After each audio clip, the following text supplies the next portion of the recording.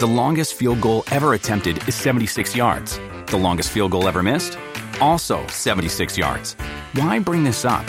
Because knowing your limits matters, both when you're kicking a field goal and when you gamble. Betting more than you're comfortable with is like trying a 70-yard field goal. It probably won't go well.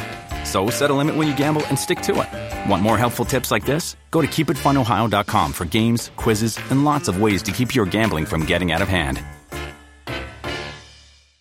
It's very difficult to keep the line between the past and the present. You believe that someone out of the past can enter and take possession of a living being? We may be through with the past, but the past is not through with us. Welcome back to The Next Picture Show, a Movie of the Week podcast devoted to a classic film and the way it shaped our thoughts on a recent release. I'm Scott Tobias, here again with Genevieve Koski and Pete Phipps. Tasha Robinson is currently at South by Southwest, but she'll be hosting our next pairing.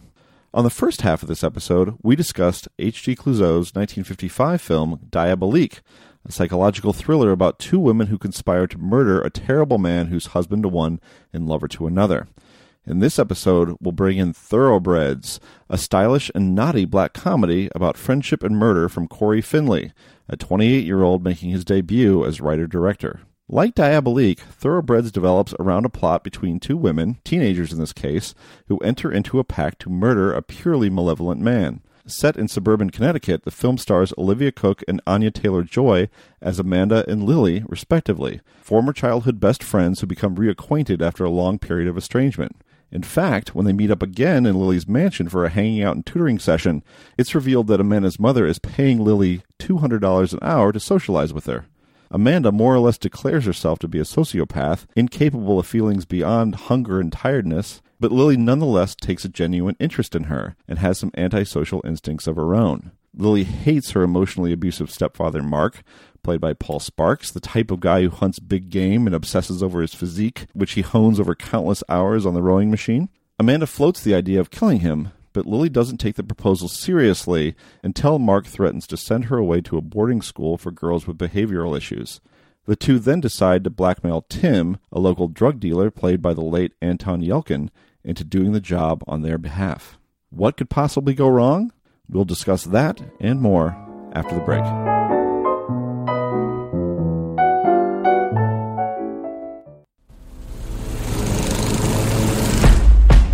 I don't have any feelings, ever.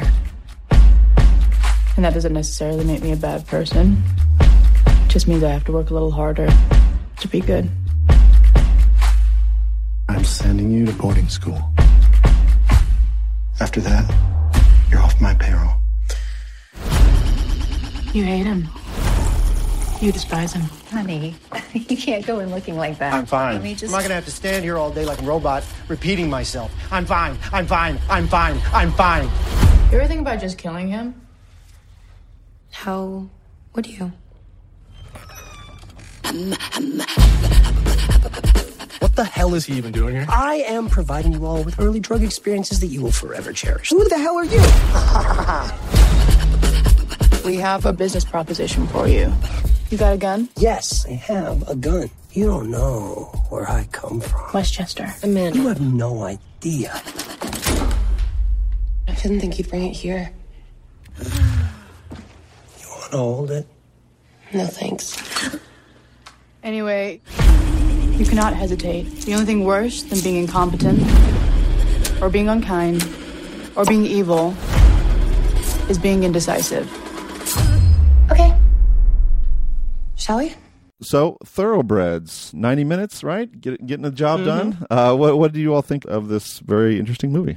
Oh, I liked it. I went into it based on the blurbs. We originally thought about pairing this with Heathers, which I guess we can get into a little bit. And I think that pairing could have worked, but I was expecting sort of an arch dark comedy, and it's really something much chillier and creepier and much more in the vein, the vein of Diabolique than kind of black comedy, although this certainly has that element to it. I thought Finley comes from theater. It is a very theatrical piece. It's very much about this power play between these two characters for the most part. But I think it opens it up in a really interesting way. I find the central setting of the mansion is used really effectively, not unlike Diabolique. But, again, we'll get into that later. But I thought it was a very impressive debut. And I thought both the actresses were fantastic. I knew Anya Taylor-Joy from The Witch, where I thought she was very good. And we talked about that on a previous episode. But Olivia Cooke was, I think, new to me. I don't know if I never really... She was in Me and Earl and the Dying Girl. Which... Okay. Oh, sure. Well, she's good in that. She was the Dying Girl. Yeah, she's good in that. But I wasn't... Very different role here. Yeah, I didn't make that connection watching it. It's a very different role and very verbally demanding for both of them. Yeah, I thought it was quite a good film. Yeah, I liked it with some reservations, mostly concerning how it resolves or doesn't.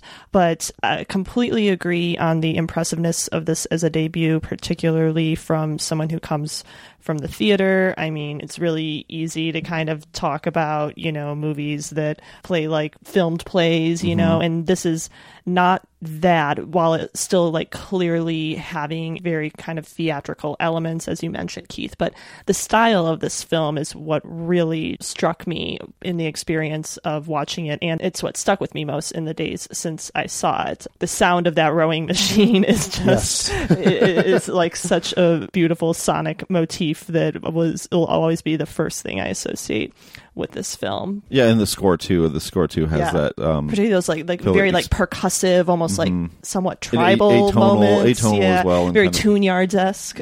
Yeah. So I've seen this film twice. The reason why I saw it twice is because I thought that I fell asleep the first time that I saw it. But then seeing it a second time, I realized that I really hadn't missed much of anything, if anything at all, and that I had just failed to fully grasp what was going on in the last maybe 20 minutes or so. Because we should briefly address falling asleep as an occupational hazard. In what we do, I tend to go into a lot of stuff with a cup of coffee just for this reason, but even that's, I was making fun of Scott when he told me he fell asleep. It's only 90 minutes, Scott. Come on. It is only 90 minutes. But I feel think like it's just to make sure we're not making fun of Scott too much. Yeah, no, I do have, it's an occupational hazard. I will say that when it comes to something that I am reviewing, that I will do anything I can possibly do to keep myself as alert as possible. Drink coffee late into the evening, have a big bag of candy that I'm working my way through whatever I need to do.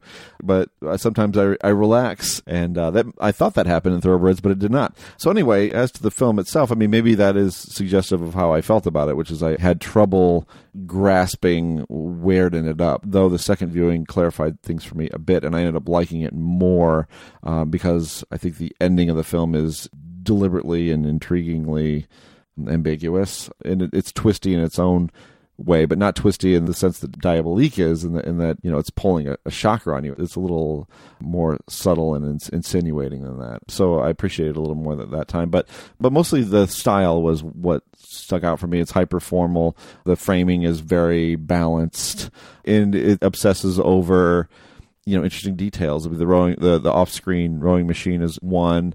The space of this house and how the camera kind of moves around, I guess Steadicam wise, is almost like The Shining, and the way it kind of goes around that from room to room and from level to level. And I think you deliberately don't know where you are in that space. I think that's part of the disorienting plan on the part of it feels like it's like 20,000 square feet building. Yeah, you can't. You can call out for Lily calls out for her mom, and she could be anywhere. That's an amazing sequence when Lily is like kind of going through the dark hallways looking for her mom in the tanning bed, and that moment is when the music really struck me, but also just the aggressive darkness of that moment and how disorienting it was. The sequence or scene that I really loved was Anton Yelchin coming to the mansion for the first time with Ave Maria playing, and like you get so many like very studied, mannered compositions in that moment, and there's just this like amazing classical architecture and like just little moments like him stroking the guest's soaps, and like I just loved the kind of exploratory, reverent nature of that scene, borne out almost purely stylistically. I will say that, kind of going back to my issues with the ending and how it resolves, is that for all that like this mansion sort of becomes like a character, and like the way Lily moves through it is very interesting throughout the film. It kind of bummed me out that the film abandons that in the big moment when she does go and kills her stepfather, and we stay with Amanda on the couch, which is bold, you know, like I respect the move. But given what we had seen of that house and like the interactions in that house, I kind of wanted to see, I guess I wanted to see the moment, but like not from like a gore perspective. Like it's not like I wanted to see him get killed, but I guess I just wanted to follow Lily in that moment instead of staying with Amanda, while simultaneously totally understanding why we did stay with Amanda. I mean, that's the showiest shot of the film, but it's also the one I like the most, so I'm going to defend it. I mean, for one, it's putting a stop to that rowing noise, right? Yeah. And it's allowing us to contemplate what it is that Lily is doing and who she is as a person. So there's that, too. And I think it also emphasizes this moral disconnect that is happening in this film of this sense of detachment from what they're going to do. I mean, really, what is this about? But I mean, ultimately, you're getting rid of this guy because you don't want to go to private school. Yeah, that's basically it. I mean, this would have been we don't want to go to that private school. That private school, but I mean, we talked about like the clearest pairing for this film would be was Heavenly Creatures, and that's another one where there was just this threat of separation between these two friends, and that was enough to trigger a murder. But here it's such a petty, it's such a small thing. They're so completely unfeeling and detached that they're able to pull, you know, at least Lily pulls this off. So I don't know. I think it works to be stuck where you are in that moment for that reason, because it does emphasize that feeling of detachment, and it allows you also just to imagine what is happening that you can't see. So yeah, no, I mean, I think the way sound is used in that scene makes it effective in a way it wouldn't have been without that noise. And I mean, I don't want to like be too down on it, because like I said, like I think it is impressive what he is doing in that moment in staying with Amanda. I guess I'm just speaking more to the ominous sense that the house imparts on to the proceedings, and like it kind of being somewhat abandoned in that moment, like us being in a random space in the house, you know, but it's fine. Yeah. I'm not mad about it, Thoroughbreds. I'm not mad. I'm disappointed. I'm disappointed. Yeah. So what about this relationship between the two of them? I mean, we'll get into later how it might be analogous to Diabolique, and it's surprising in the way that it shifts and who might be manipulating who. But what is your reading on the end of the film? First of all, on that scene where Lily has put Rohypnol into Amanda's drink, and Amanda, just full knowledge of it, just guzzles it anyway, which would seem to acquiesce to what she knows is going to happen. And what happens is that she ends up getting set up. So where is their relationship at that point? What is is it something where Lily is wholly using Amanda to her benefit, or is there something real there too? I think we have to ask, why does Amanda drink it? Why does Amanda, let herself be set up? Which goes to the bigger question: is she actually really a sociopath? Does she have any emotions?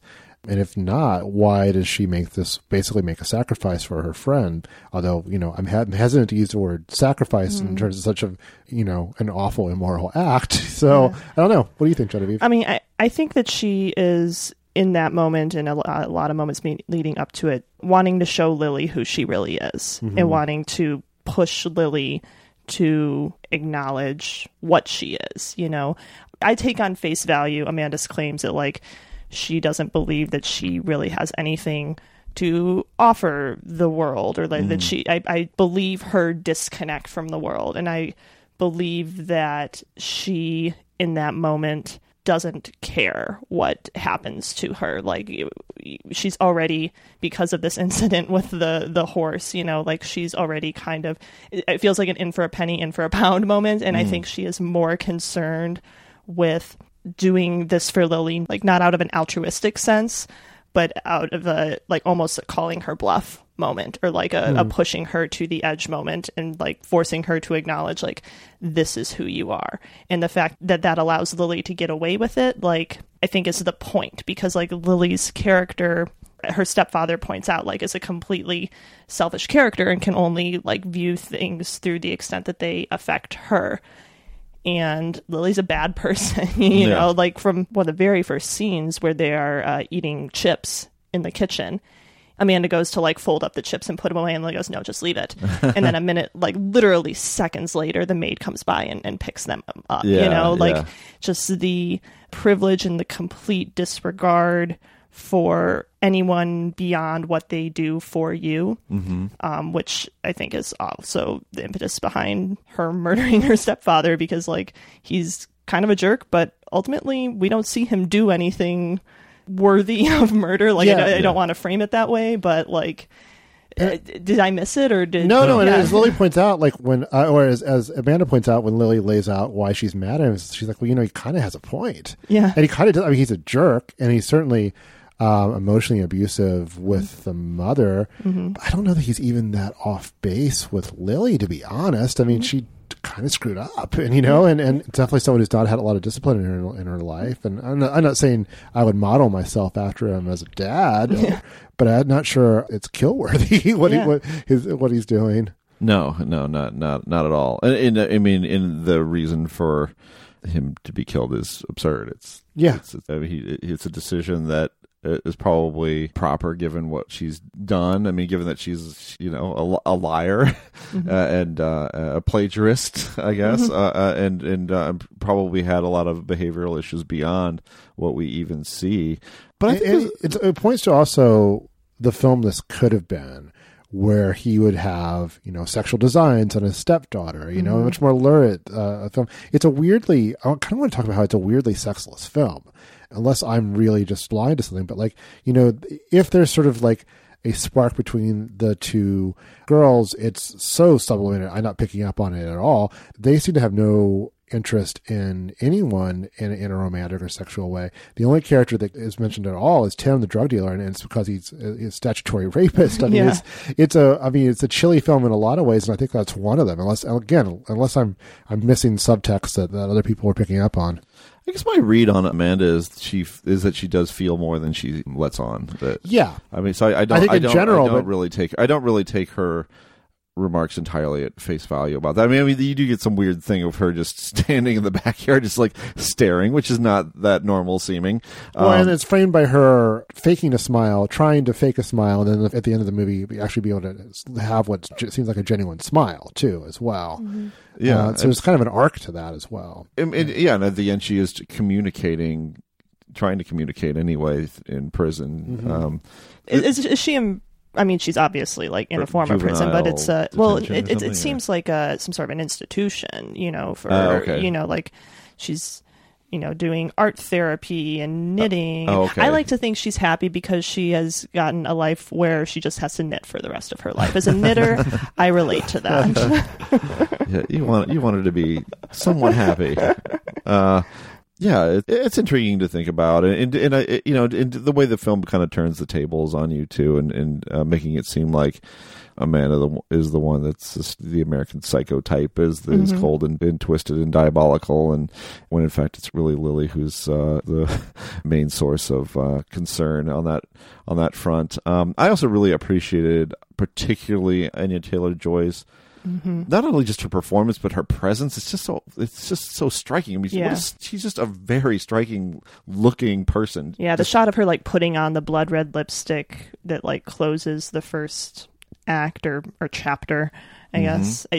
Did I miss something with the chapters, or were they like completely random? They seemed a little bit random. They seemed a little random and kind of oddly placed. I almost felt like the scene that we just saw felt less like the end of one chapter than the prelude to the beginning of the next chapter in a way. I think it's just the thing with this. I think this director he's just a very formal guy. I mean, everything is just so. I mean, which you like somebody who is that precise, but like is very neatly laid out. This whole thing. Not a lot of spontaneity, but you know, but in that sense, spontaneity is not a good thing when it comes to murder.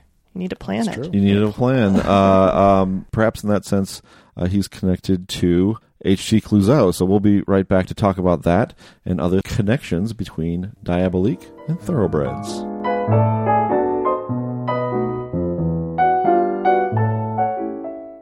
I think we should do it. Really? Really. And you're looking at me. Only because you're the only person here. I do think you'd be good at it, though. I mean, the kind of composure you showed with... Hey! Hey! Amanda! Amanda, where are you going? I don't know why you're saying all this now. I think you might be saying it because you're emotional. Why am I emotional? I don't know. You just never really tell me anything about your life. That's not true. But that doesn't stop you from asking me to kill someone for you. That's not what I'm asking. You do realize that I am the very worst person to do this. I'm awaiting trial for animal cruelty. If anything violent happens anywhere near me, I am the first person they will come after. Okay, I get that. If we were going to do this, we would both need to be far away with airtight alibis. Now it's time for Connections, when we bring these two films together and talk about all the things they have in common. They have some things in common, right? Yeah. So let's get first into style, because Clouseau and Finley are very... Not a lot is out of place in the movies. Both films strike you as very carefully plotted out, storyboarded. I know Clouseau did a lot of storyboarding, would do dozens and dozens of takes with his actors. Nothing out of place there, and yet Thoroughbreds is by far the most fussed over of the two movies. Mm-hmm. So, what did you think of the style of these two films and how they compare and contrast? I'll start with something that we already kind of touched on with both films separately, but they both use sound to create suspense, but in completely different ways, mm-hmm. Which I think is really fascinating. We talked about the lack of music in Diabolique and the very off-putting atonal music in Thoroughbreds, but really just how sound is used as punctuation in both films, the rowing machine and then stuff like the typewriter and footsteps in Diabolique. So I feel like sound is something that we always kind of gloss slightly over, but it feels so central to the mm-hmm. style of both of these films, even probably more so than the composition, which both films are very composed as well. But yeah. Both films, when I think about the style, I think about the sound first and foremost. I think that's always a sign of a great filmmaker, too, who is attuned to using sound in a very specific, directed way, rather than as sort of a mood builder or an emotion manipulator. Right. I think that can kind of separate the good filmmakers from the great filmmakers in a way. And in both films, the sound, or lack thereof, has a tremendous impact. One thing that I will say about the contrast in style is that I think Finley is very concerned with framing and composition and balance, and just giving you that very cold, antiseptic, mm-hmm. Quality of these very wealthy, privileged people and in the spaces in which they occupy. I think Diabolique is more about mise en scène or whatever, more about movement within the frame and accomplishing a lot of things that way. There's so many... It's a tough thing to describe when you're not actually watching the film. I mean, it'd be fun to actually look at a clip of Diabolique just to show how he has certain characters move within the frame and pair up, and he'll have different levels. I mean, I'm thinking of a scene, just a simple scene with Christine and Nicole pairing up and leaving the school, and then you see Michelle come into framed by the window, and you get the level with the little boy outside graffitiing the place, and it's just it's so visually exciting and complex and subtle, and it's all about movement within the frame, and that's not necessarily Thoroughbreds style. But it's also reflective of those two different settings as well, because I mean Thoroughbreds is taking place in this much more posh, refined, sterile atmosphere, where the boarding school in Diabolique, as we talked about, is little rundown. It's chaotic. There's kids running everywhere. Early on, you got the scene of them directing the kids they're diverting a river rather than they're talking to children. Yeah, there is a lot more movement in the film because there's more movement in that setting. It's just a less chilly, sterile environment than we're in Thoroughbreds. Yeah, and he'll allow a certain amount of chaos to work its way into the background. I'm just talking about Clouseau and thinking of the dining room scene or other scenes where the children are there and are totally unruly and not being managed in any way. Or even the upstairs neighbors, just the agitation of, the bath scene, or, there's a lot of him moving around, and, it's... again, it's that sort of like internal chaos. It would be it would be an absolutely intolerable space for any of the Thoroughbreds characters to exist in at all. I mean, that is not what... Maybe not Tim. Maybe not Tim, but Tim would be dealing to the kids. Yeah. But that's a strategy. That's an interesting strategy too. I mean, because when we meet Tim, he's worldly. You know, he's not in this hermetic space. He's out. He's a high school. He's giving kids their first drug experiences that they'll cherish for a lifetime. Right. Exactly. He's a smooth talker. He seems to know what he's doing. He's giving unsolicited advice to Lily. He's getting punched. I mean, he's kind of a regular guy, but then when you take him out of that space and put him into Lily and Amanda's world, you kind of feel his discomfort in not being in control of this being a very imposing space and him not being in control of it at all. Really quick before we just move on from the settings in Thoroughbreds, like I do want to briefly note that like we do see Amanda's house as well, which seems a lot warmer. Mm-hmm. Like she's still clearly affluent. Like she has apparently an indoor pool, it seems like, from that almost drowning scene. She has a golden retriever, the warmest of dogs. Mm-hmm. There's got a nice mom. She has got a nice mom, so like Amanda's house isn't quite as like manicured and perfected as Lily's is, which is interesting if you think of like Holmes' reflection of those characters. I don't know if that quite bears out here, but maybe it does. I think it does. I mean, I think the difference between the two of them, I think it's important for the film that they both come from a certain level of privilege, but it's also important to make that distinction between the two of them and have that feed into the power dynamic that ends up playing out of Lily ultimately being the one with the power in that relationship, who is more the master manipulator, despite the impression at the beginning that it's Amanda who's the sociopath. It's Amanda who has the initiative, who offers this idea of perhaps killing the stepfather, when really she's not the one in charge. I mean, I guess one thing that's worth noting is that the style in Thoroughbreds is really consistent from first scene to last. And in Diabolique, again, like we talked about before, I feel like there's sort of a intensifying, and it really does turn into a very horror movie type film after a while. And I think both kind of speak to why the films are effective. I think Diabolique works in part because you don't know where it's going, whereas I think to heighten the style or to suddenly become a much hotter film and to actually show the murder as we talked about, I think would kind of be a betrayal of the aesthetic of Thoroughbreds. That's true.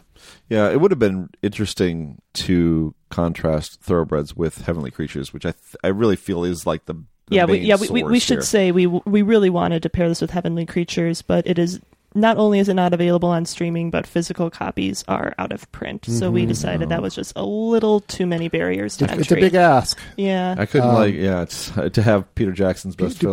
People has it been forgotten? Do people know Heavenly Creatures? Or no, it was a new cult canon. Everyone loves it. I have a copy.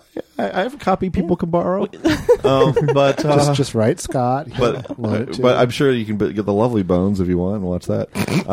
But that would have been an interesting contrast just because of the relative heat of those relationships of Winslet and Linsky's characters in Heavenly Creatures being outcasts who were just so thoroughly, madly devoted to each other, and then Thoroughbreds, which puts you on a much more unsettling ground where the characters are extremely reserved or borderline or all the way sociopathic, and yet their relationships break over a murderous conspiracy. So that would have been kind of an interesting comparing and contrast, because I don't necessarily feel, and this is another connection, that the conspiracies happening in each of the film have a tremendous amount in common, right? No.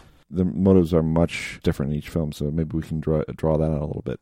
Well, the motivations or the actual conspiracy / plans for murder themselves? Well, let's start with the motivation. Okay. Yeah, I mean, I think saying up front that like no one deserves to be murdered. I think that's good. Yeah. I'm just going to put that blanket statement out there. I do not advocate murder in real life. The Next Picture Show, unlike some other film podcasts, does not advocate murder. Remember that episode of Film Spotting when Adam actually told people to go out and kill? That was rough. Yeah, it cost him some advertisers, I think.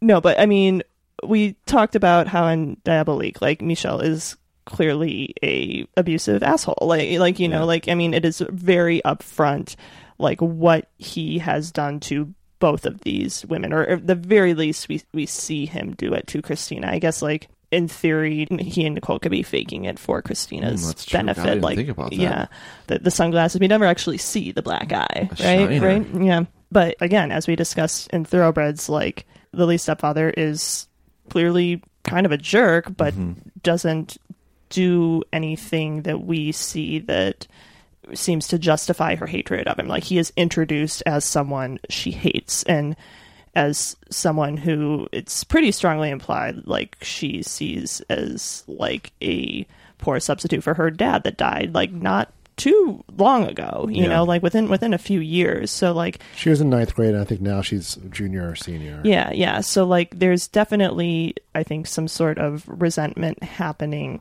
there that is informing her hatred of him more than, you know, just his general jerk store nature. Hats off to Paul Sparks, by the way, who's really good and kind of born to play that character. He really is. But let's get into the conspiracies themselves, because there are two of them in Diabolique, and then there's one in Thoroughbreds, and there's kind of the first failed one, like the one to get Tim to do it. That's true. You know, so there's a second effort, and I think there's some shifts in terms of how we're supposed to feel about it. But Diabolique is really ultimately, you know, a very tangible reason, which is his greed, right? Which is this is a rich jerk. If he kills his wife, then they get away with it. They inherit a tremendous amount of money that hasn't been spent on the school. Clearly, very little bit. Well, very little of that money. I think the idea is that they will sell. Of course, they're not the school, and like that's the source of. Like, I don't know that there's like a fortune on top of the school. I think the school itself is her fortune. So there's like this built-in resentment that he is like running the thing that is keeping him from seeing the money. Oh, okay. That's how I read it. That makes a little more sense. It seems like she might have more where that came from, maybe. but in any case, the motive is money, which is a very common, understandable, graspable reason to do something, to commit murder. Thoroughbreds is maybe a little bit naughtier because, as we've said before, you know, the punishment doesn't really fit the crime as far as murder is concerned. You don't just murder a jerk. I mean, you could maybe read that when Lily's stepfather kind of demands that she talk to him alone, maybe there's something. Yeah. Maybe there's something kind of threatening about that that she scrambles to kind of get herself out of that situation. But I don't think there's enough evidence that there is that kind of abuse that's happening either physically, emotionally, sexually, anything like that. I think there is the possible suggestion of greed at work in Thoroughbreds as well, though, because like that is her stepdad Mark. That's his house. That's all his stuff. You know, like he's buying the tanning bed for her mom, and he's like paying for her to go to boarding school. Like we don't get clear information on what Lily and her mom's like financial situation was. We're told before that it's told at one point though is that they're able to stay there because of him. You're right, right, yeah. So, like I was saying, like I don't know that like if Lily's dad's death like left them in dire straits, and like this was a survival thing on her mom's part, or if it was just sort of a moving up in the world type of situation. Like we don't have all the details, but I think there is the suggestion that what Mark has can potentially become theirs without Mark in the equation. And she wanted to go to that boarding school that she doesn't want to go to. Right, exactly. It is another motivation, just kind of brattiness, you know? Yeah. She gets out of it, I guess.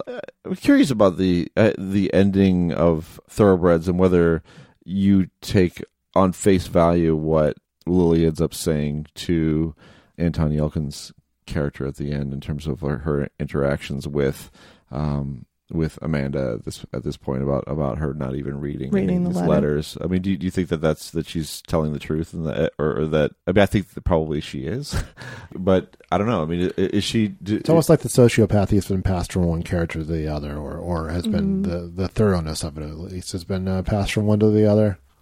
Yeah. I never thought about it that way. I always thought of Amanda as a not entirely a sociopath.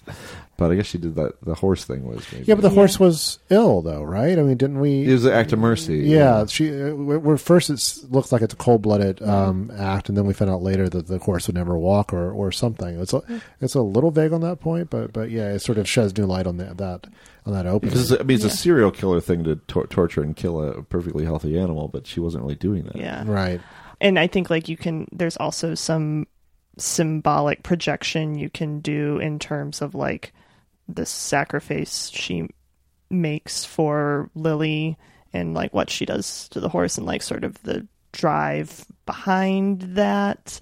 While we're talking about the horse, I just need to say, because I have the IMDb page pulled up and the horse is credited, and the horse actor's name was Odin Impetuous Lowe. And I'm sure that horse is alive and well. Well, I mean, he's working according to IMDb. So this is a in the guild. Is it the horse guild? Yeah, no. Let me see if he has any other credits. Yeah, there's a lot of tough negotiation for oats. You got to get a lot of oats. No, no other credits, but he is, according to IMDb, 5'1". That's a tall horse. This is actually a really long bio for Odin Impetuous Lowe. I invite our readers. I will not read it, but I invite our readers to check it out. Listeners, rather. Yes. Yeah, and I guess the horse has a lot of credits. No, he only has the one credit. This is his debut, along with Corey Finley. Maybe he recognized another promising talent. In Odin. Yeah, he's. But I think we can say that both the horse and the director are talents to watch. Yep. Okay. So Diabolique is available for Filmstruck subscribers, and it's on various streaming services. You can also get it on Criterion, Blu-ray, and DVD. Thoroughbreds is getting a platform release around the country. It's not performing as well as it deserves, but its widescreen composition alone makes it worth seeking out on the big screen. We'll be right back with Your Next Picture Show.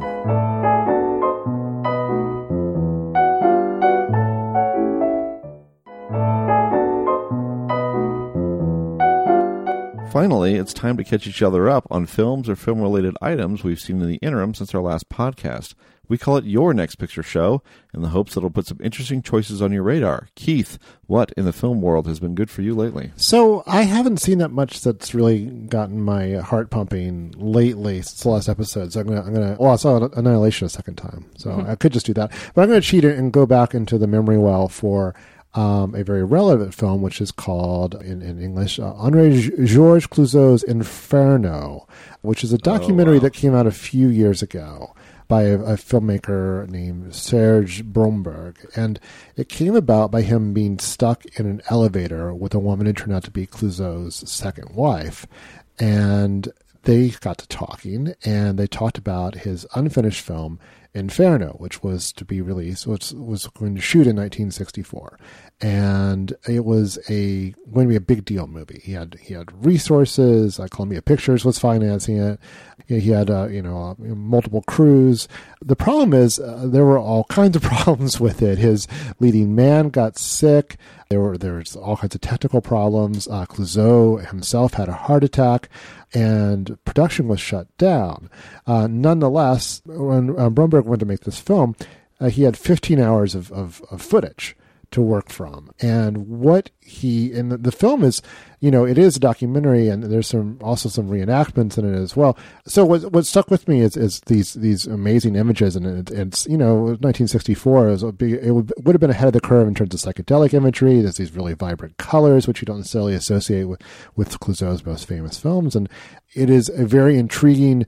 You see it and you see all these possibilities. What if the film had been made? What would it look like? Would it have been any good? I think it could have been a really interesting film, and also might have changed the course of his reputation, because when the French New Wave came in, there's kind of a sweeping out of the old guard in terms of what was in style and what was out of style, and Clouzot was kind of was out of style, and this might have changed that. I don't know, but it's a very good documentary. So Clouzot's Inferno. It's available to stream on Google Play and YouTube, and it just came out on Blu-ray not too long ago from Arrow films. And they do a very, I haven't actually looked at this disc, but they do a very nice job in general with that, with their selection. So I would, I would recommend it. I saw it back in the Toronto Film Festival in 2009. I was just looking up my take, which was a little bit more mixed, but yeah. I think I found it lacking as it's just a documentary, as a good documentary, but the footage is remarkable, and it speaks to this, as you say, kind of this next phase of Clouzot's career that never happened. You know, his attempt to not just keep up with what was happening with the French New Wave, but go push it further still, and not be kind of relegated as this prestige filmmaker that the French New Wave people were rejecting. Which is weirdly ironic because as we talked about before, I mean, Clouzot and Hitchcock, their careers were running in tandem, and there's no filmmaker that French New Wave directors worshipped more than Alfred Hitchcock. So, bad job, Caillou. Yeah, you don't know what they're too close to appreciate it. Familiarity breeds contempt, I guess. You don't know what's good, guys. Yeah. What was the French? Was French New Wave any good anyway? Come on. It was pretty good. All right. So, Genevieve, how about you? Well, what I want to recommend, I guess, doesn't strictly fall under the heading of film. It sort of falls at the intersection of TV, movie, theater, and oral history. But I think ultimately lands under the broad definition of documentary. I'm talking about Notes from the Field, which is a new 90-minute piece by Anna Devere Smith. And if you're familiar with Smith's work, particularly Fires in the Mirror, you probably already have some sense of what this piece is, but I will provide an overview.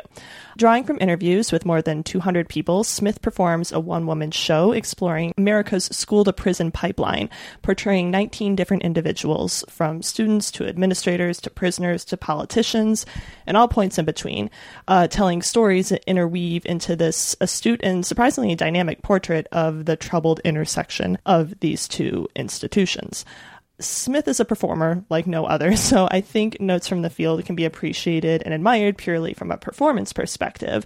It's really incredible to watch her morph from one characterization to another with little more than a repositioning of her body and face and voice. But I also think Notes from the Field can be experienced as, like I said, documentary, as it essentially amounts to this very dynamic, embodied take on a series of talking head interviews.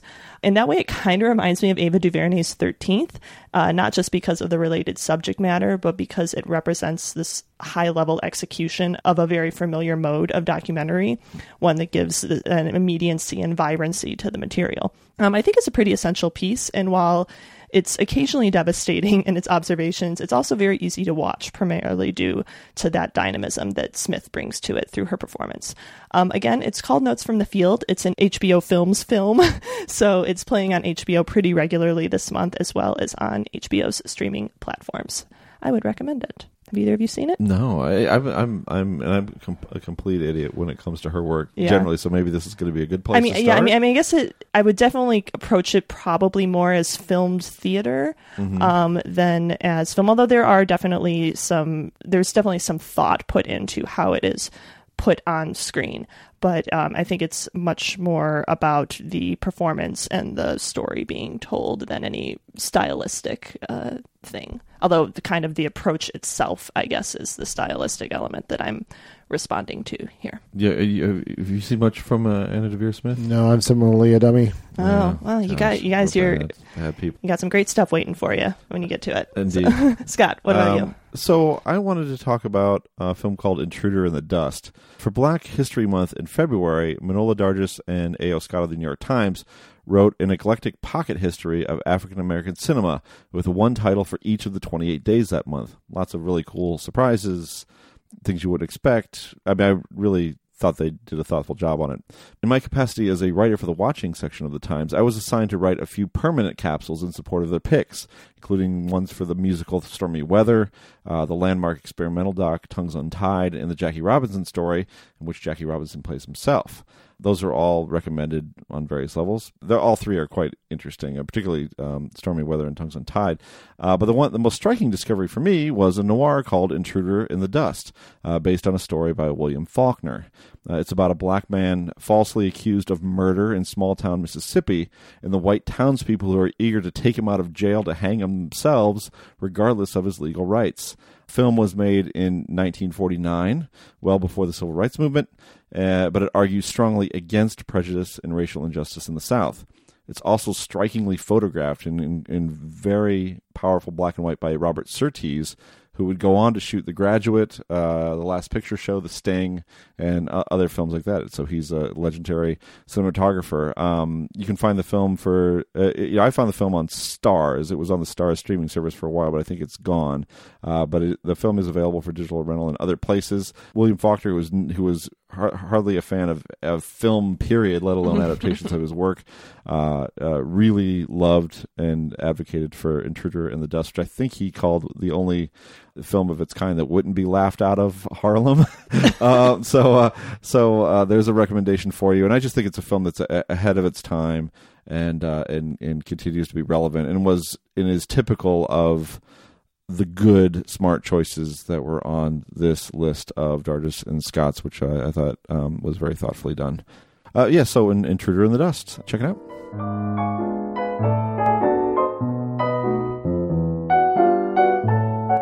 And that's it for this week's edition of The Next Picture Show. Our next episodes come out March 27th and 29th. Genevieve, what are we discussing? Ernest Cline's best-selling novel Ready Player One relies heavily, some say too heavily, on evoking readers' presumed nostalgia for the geek culture of the 1980s, the culture Cline grew up on. The book is built around lists of his favorite video games, TV shows, comics, music, toys, and of course, movies, from the Star Wars series to War Games to The Last Starfighter to Back to the Future. His story uses these things as clues in a quest to control the future of an immense virtual world called the Oasis.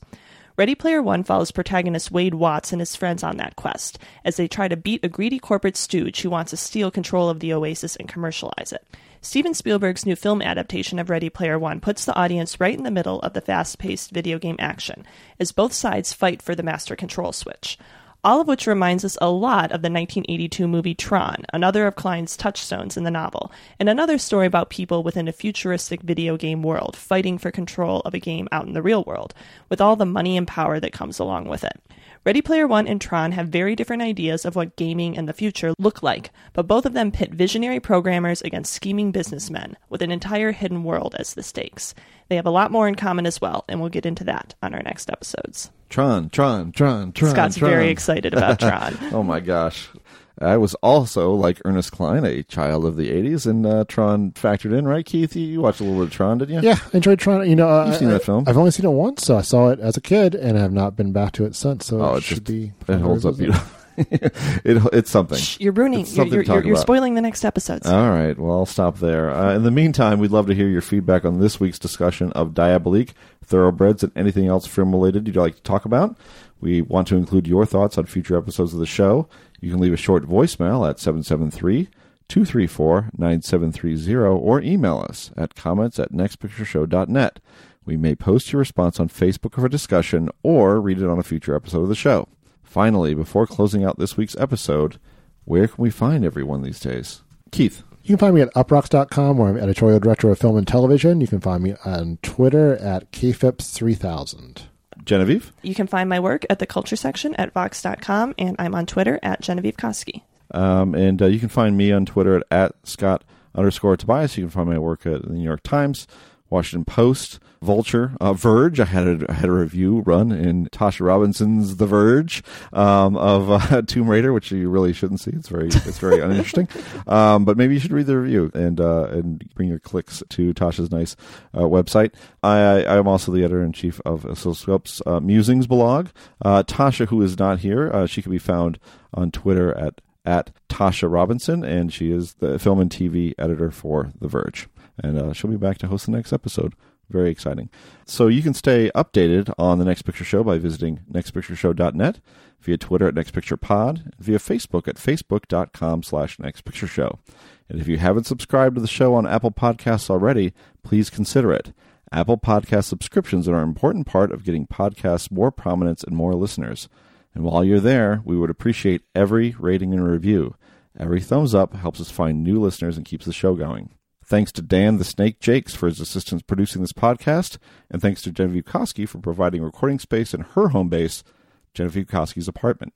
The Next Picture Show is proud to be part of the Film Spotting family of podcasts and the Panoply Network. Please tune in next time.